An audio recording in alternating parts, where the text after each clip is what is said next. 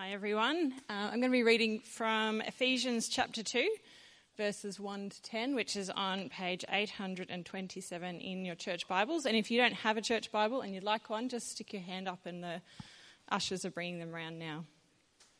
As for you, you were dead in your transgressions and sins, in which you used to live when you followed the ways of this world and of the ruler of the kingdom of the air, the Spirit who is now at work in those who are disobedient. All of us also lived among them at one time, gratifying the cravings of our sinful nature and following its desires and thoughts. Like the rest, we were by nature objects of wrath. But because of his great love for us, God, who is rich in mercy, made us alive with Christ, even when we were dead in transgressions. It is by grace you have been saved. And God raised us up with Christ and seated us with him in the heavenly realms in Christ Jesus, in order that in the coming ages he might show the incomparable riches of his grace, expressed in his kindness to us in Christ Jesus.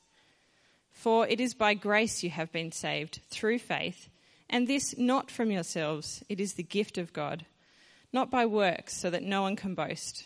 For we are God's workmanship, created in Christ Jesus to do good works, which God prepared in advance for us to do.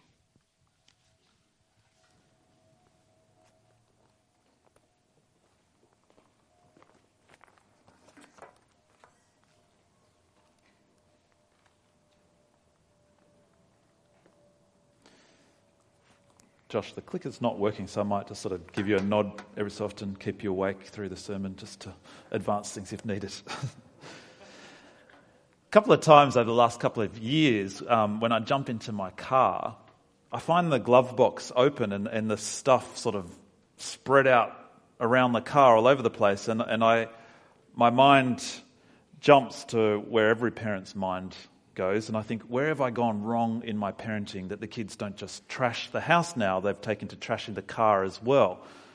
But then both times when it's happened, as I've sort of driven off and thought about it, I've thought, no, that's not what's happened. It's not the kids who've done it.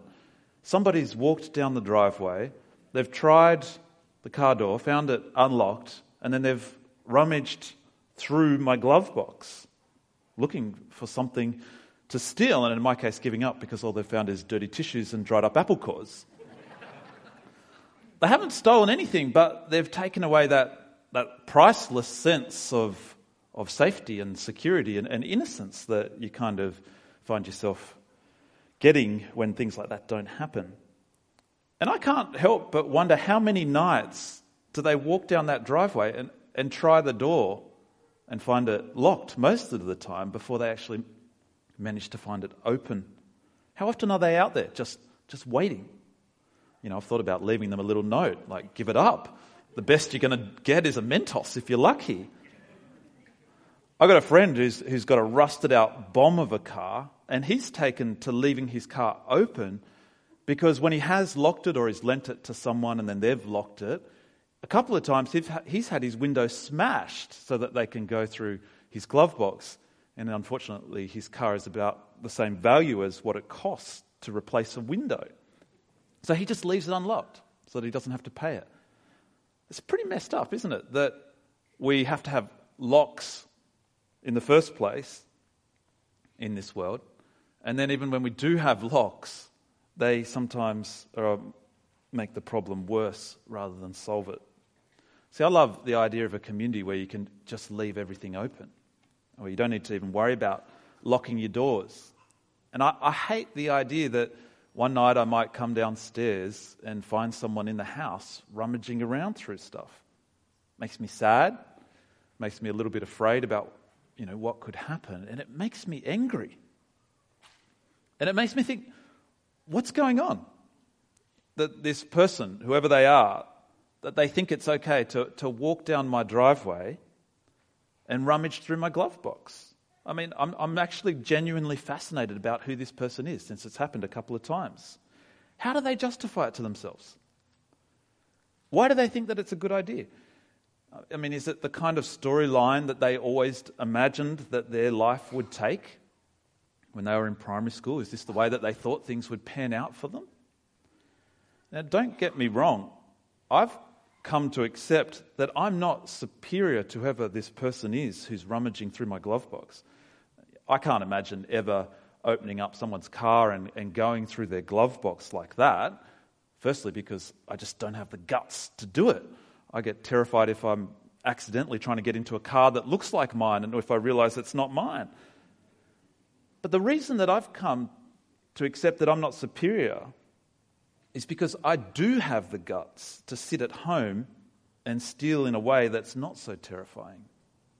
You know, I could imagine watching a pirated movie or listening to a pirated album. I could imagine cutting corners on tax. I could imagine undervaluing a car I've just bought at the motor registry and then a couple of hours later overvaluing it on the phone to the insurance company. It's a bit rich if I'm going to judge the person going through my glove box when I'm quite capable of ripping people off myself in my own way. And it makes me think, what's going on with me? That, first of all, I could think that it's okay to rip people off like that. There was a time when I wouldn't have even have recognized it as stealing. And secondly, it makes me think, how did I get onto this storyline? That I could justify the tendency that I have within myself to rip people off while looking down on the glove box thief outside. Don't you reckon that it's just so easy to see other people out there as bad people while seeing ourselves as good people? Most people that I meet consider themselves a good person. In fact, I was chatting to a shop owner just the other day, about a week ago, who said that he considers himself a very good person, better than the average kind of bloke, who'll go out of his way actually to help people. But he was telling me that something happened that shook that belief. He was in the city and a homeless guy had asked him for money. But instead of giving him money, which is not what he does, he said that he'd buy him some food.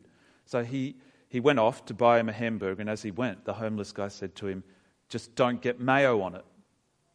So he goes to the cafe. He thinks, all right, I won't get mayo. He asks for a hamburger without mayo, and he takes it back. But as it turns out, they did put mayo on it. And as the homeless guy takes a bite out of it, he says, "It's got mayo on it." So my shopkeeper friend's a good bloke, and he says, all right, I'll take it back. And as he turns around to go, the homeless guy mutters something under his breath that he just can't quite hear, but he knows it's not flattering. And so he turns around, he says, "You know, you're a pretty ungrateful kind of guy." And the homeless guy starts swearing at him, tell him to, you can imagine. And so my shopkeeper friend, a very good bloke, throws the hamburger at him. And unfortunately for both of them, it hits the homeless guy square in the face. Now, I'm kind of listening to this story in shocked silence as he's telling me all this. And he says to me, "I set out to do a good thing, and I ended up doing a really terrible thing." And he'd pretty much assaulted this guy. But isn't it so often the way that we set out with good intentions and we end up doing terrible things? We somehow end up on a different storyline. We set out to be a good husband or wife, but somehow we end up somewhere else.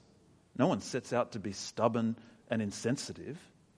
No one sets out to make life painful for their spouse. It's not like people set out to have a bitter marriage or to be unforgiving. No one plans to have an affair, but it happens. We set out to be good parents, but somehow we can end up somewhere else. No one sets out to yell at their kids. No one sets out to find their kids an inconvenience. No one sets out to mess their kids up, but it can happen. Apparently, 2 out of 3 men look at pornography monthly. 2 out of 3 monthly. Now, I don't think that too many men would want their own daughter or mother or sister to be caught up and exploited in that kind of world. But nonetheless, 2 out of every 3 men find themselves there monthly. It happens. Somehow it just isn't true that our lives belong to a storyline where we are thoroughly good people, while some other people out there are bad people. It's a kind of Disney oversimplification to think that there are two classes of people, the basically good and the basically bad. That storyline just doesn't work in this world. And it makes me think, what's going on? What's going on that we are like this, even if we don't see it in ourselves? Maybe it's time that we accept that there's a problem with the storyline that we are basically good. In the weeks gone by, we've seen God's overarching storyline for the world. We've seen that it's all about Jesus, and that through Jesus, we're more loved by God than we thought was possible. And because of Jesus, our storyline can be tied into God's own overarching storyline. But here at this point in the letter to the Ephesians, Paul, who writes this letter, he makes it absolutely clear that we don't naturally belong to God's overarching storyline. In fact, from God's point of view, our natural storyline is very different. In fact, it's completely opposed to God's storyline. Have a look with me again in Ephesians 2 verse 1. Paul writes, "As for you, you were dead in your transgressions and sins in which you used to live, when you followed the ways of this world and of the ruler of the kingdom of the air, the Spirit who is now at work in those who are disobedient. All of us also lived among them at one time, gratifying the cravings of our flesh and following its desires and thoughts. Like the rest, we were by nature deserving of wrath." This is a very dark picture, don't you think? If it's true, it explains what's going on when we find ourselves as apparently good people in dark places that we never thought we'd go. But it's such a dark picture that our natural reaction is just to reject it outright. I mean, look at how dark it is. We're dead in sin in verse 1. We're following the way of the devil in verse 2. We deserve God's anger in verse 3. For many people, that's just too dark to accept. But notice that it's dark from God's point of view, but did you see what it looks like from our point of view in there? It looks very different. In verse 3, we're gratifying the cravings of our flesh. We're just following our desires and thoughts. God sees us as dead, as trapped by the devil, as disobedient, but we see ourselves as alive, free, doing whatever we want, living however we want. Many years ago, my sister started doing drugs, and for a long time she didn't see it as a problem. From her point of view, she was living it up. She was free and she was doing exactly what she wanted to be doing. And when we tried to convince her otherwise, she just couldn't see it. I even went along with her one time to a Narcotics Anonymous meeting. It was extremely confronting. There were about 20 of us sitting around in this circle in this dingy little place. 20 scarred, broken people. And my sister hated it. And she said to me afterwards, "That's not me." It was their storyline was just too dark for her to be able to accept it. But you know what? They were actually more free than she was, because they'd come to see their true situation for what it was, and they'd come to admit it. Whereas my sister was in a far worse way than they were, because she couldn't see it. God is showing us here our true situation. Our storyline, it might feel like freedom from our point of view, doing whatever we want. But God tells us that without Him, we're not free. We're enslaved. We're not basically good. We're basically selfish. And we're not on our own team. Instead, we're against Him and we're on God's enemy's team. Now, it's no wonder at all when you see things His way that we're dead to Him. And the thing about dead people is that there's just nothing they can do to save themselves. We probably don't want to see it, but God says by nature, we face his anger. But here's the thing. God is not angry by nature. God himself is not naturally angry. His anger is unnatural to him. It's necessary because of who we are, but it's not at the very heart of who God is. We see what's natural to him in verse 4. Josh, do you want to bring up our next verse for us? Thanks. This is what's natural. But because of his great love for us, God who is rich in mercy. See, God by nature is rich in mercy. God by nature shows great love. And he shows his great love by loving even us, who naturally deserve his anger. Have a look at how God shows us his love in verse 4. Leave that one up there. Thanks, Josh. But because of his great love for us, God, who is rich in mercy, made us alive with Christ, even when we were dead in transgressions. It's by grace you've been saved. And God raised us up with Christ and seated us with him in the heavenly realms in Christ Jesus. Now this is actually the main verse, the main sentence in this entire section. And all the other ideas are just hanging off this idea. They're just setting the scene for this idea that God takes the dead and he makes them live again. And have a look, see how he does this for us in verse 5. With Christ in verse 6. With Christ, and in verse 6 and 7, in Christ. There's no way to be made alive other than with Christ. Jesus died so that we wouldn't stay dead, and he lives so that we might live too. And if we know Jesus, God considers us like this now. We're alive now. We're even, in God's mind, as you can see there, seated with him in heaven now. It doesn't, I don't know if this is wrong of me to feel like this, but I just don't feel like I'm in heaven when I look around. I mean, do you? I think the heaters would work a little bit better in heaven. It's just a bit disappointing, isn't it? As great as it is to be here. The idea is that we're with God there, represented by Christ. We're there in Jesus. And the significance of this is that because of that, we can be absolutely sure that God's okay with us. Because if we're already alive, if we're already there in God's presence, seated next to him, then there's no longer any possibility of us ever facing God's anger, is there? We're already there. We can't stuff it up because it's not about what we do, but about what God has done for us. We are not the source of salvation. Salvation has no source other than God. Check this out. Paul drives this home. So have a look at verse 5 in this next slide.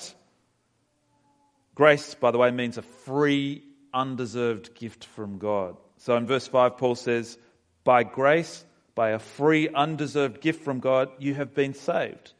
And then in verse 8, Paul says, again, for by grace you have been saved. And for some reason, Paul really doesn't trust us to get this right. So in verses 8 to 9, he says it in 4 different ways. Here's the first one. Have a look at this. Look at just how much he's really labouring this. For it is by grace you've been saved through faith. Here's the first one. And this is not from yourselves. The this here, it refers to salvation by faith. Salvation by faith is not your own doing. It's not from ourselves. We're not the source. We're not a partner. We're not even a contributor to our own salvation. And then the next one, Paul goes on to say in verse 8, it is the gift of God. It's a gift. You just receive a gift.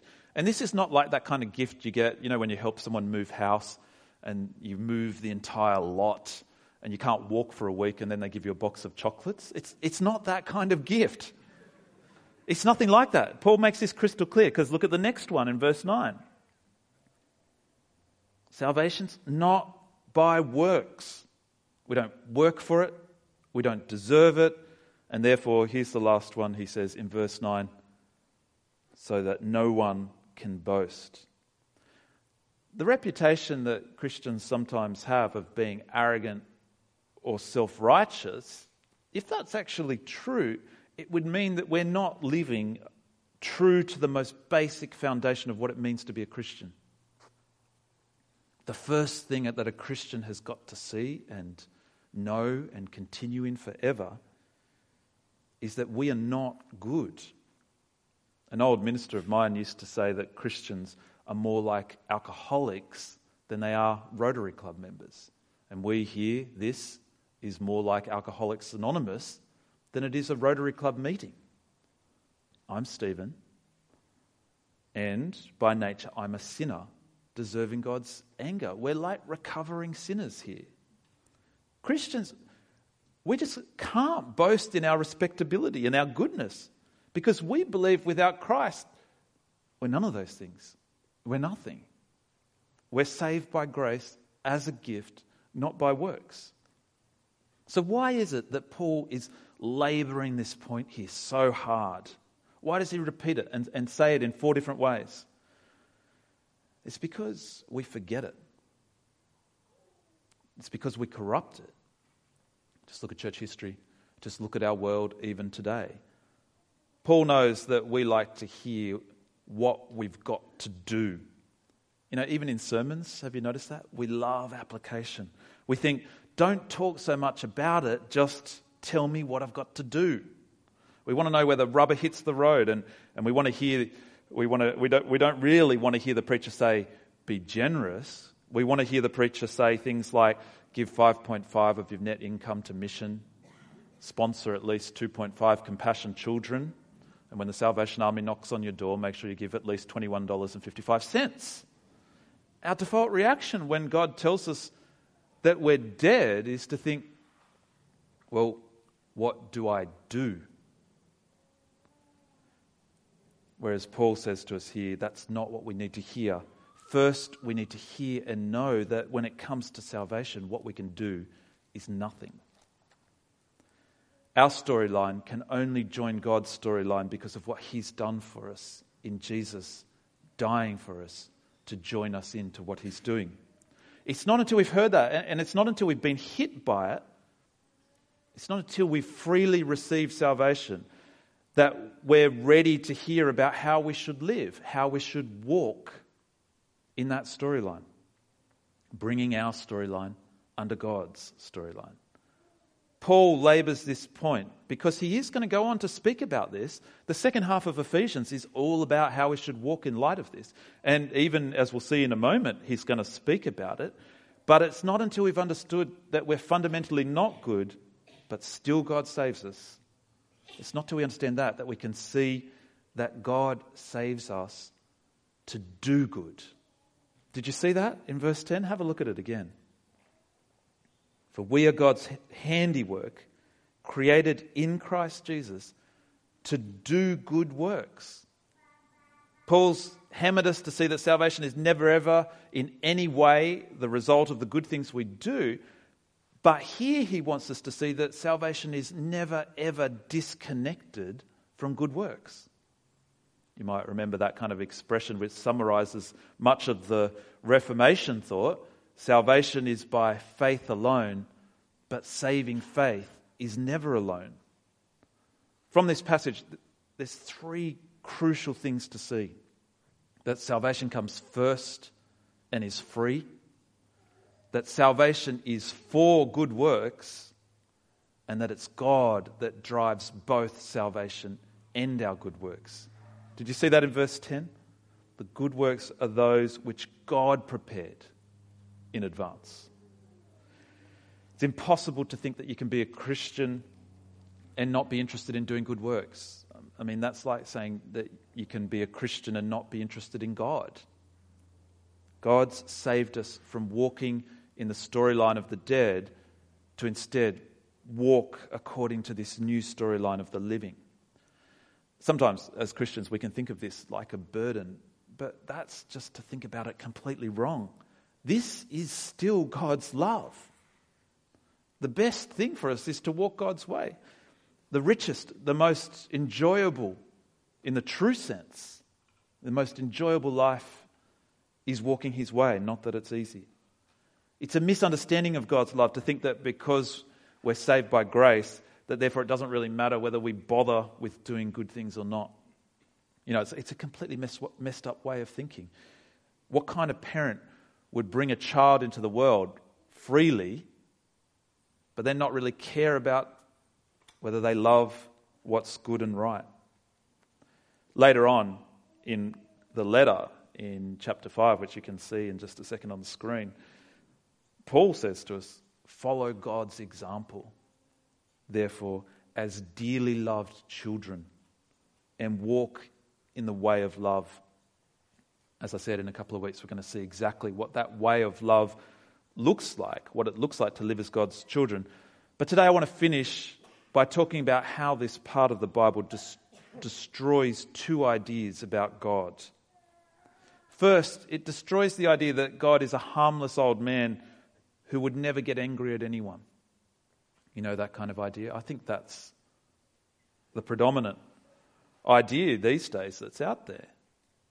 We've seen clearly God is angry at everyone, and rightly so, because we've embraced a storyline that is opposed to him, whether we see it or not. But this passage also destroys the idea that God is an angry old man with a stick, just hoping that we'll step out of line so that he can give us a whack. Because as we've seen, God isn't rich in anger, demonstrating his great wrath, which he abundantly pours out on humanity.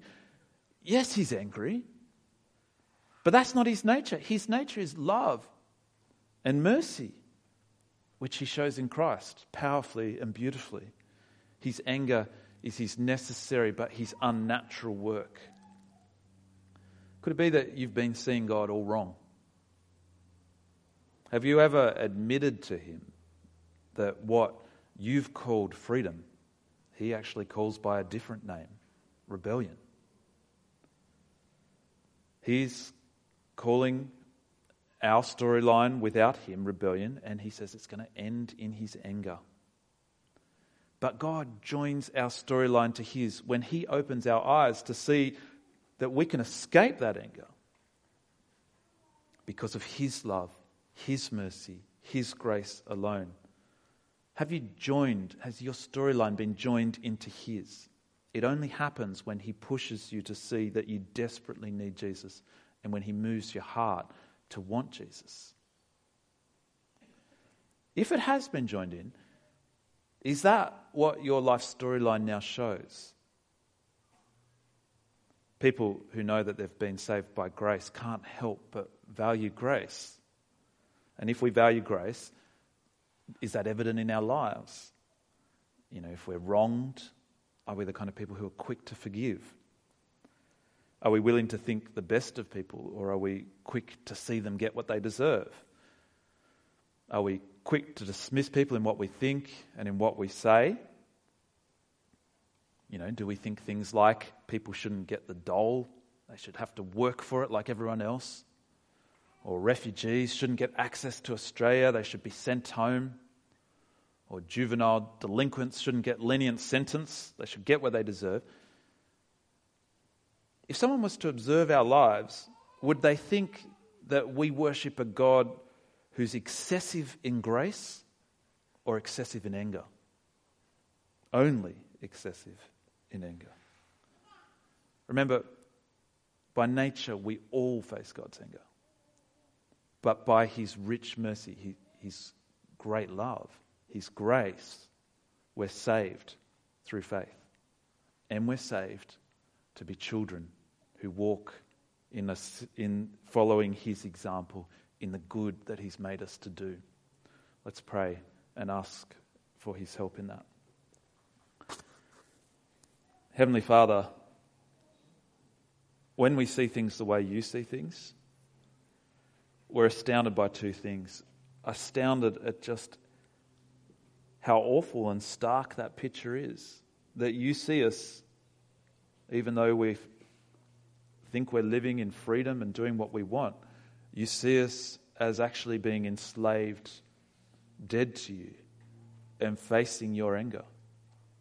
Lord, we're astounded that even still you would love us, that even still you would love us to the extent of Jesus dying for us to bring us into a new storyline. Father, help us to realize that it's only by your grace that we can stand before you. But because of your grace, we stand before you even now in Jesus, completely accepted. Father, help us as your loved children to live your way, to rejoice in living your way, to love what's good because we love you. We pray this in Jesus' name. Amen.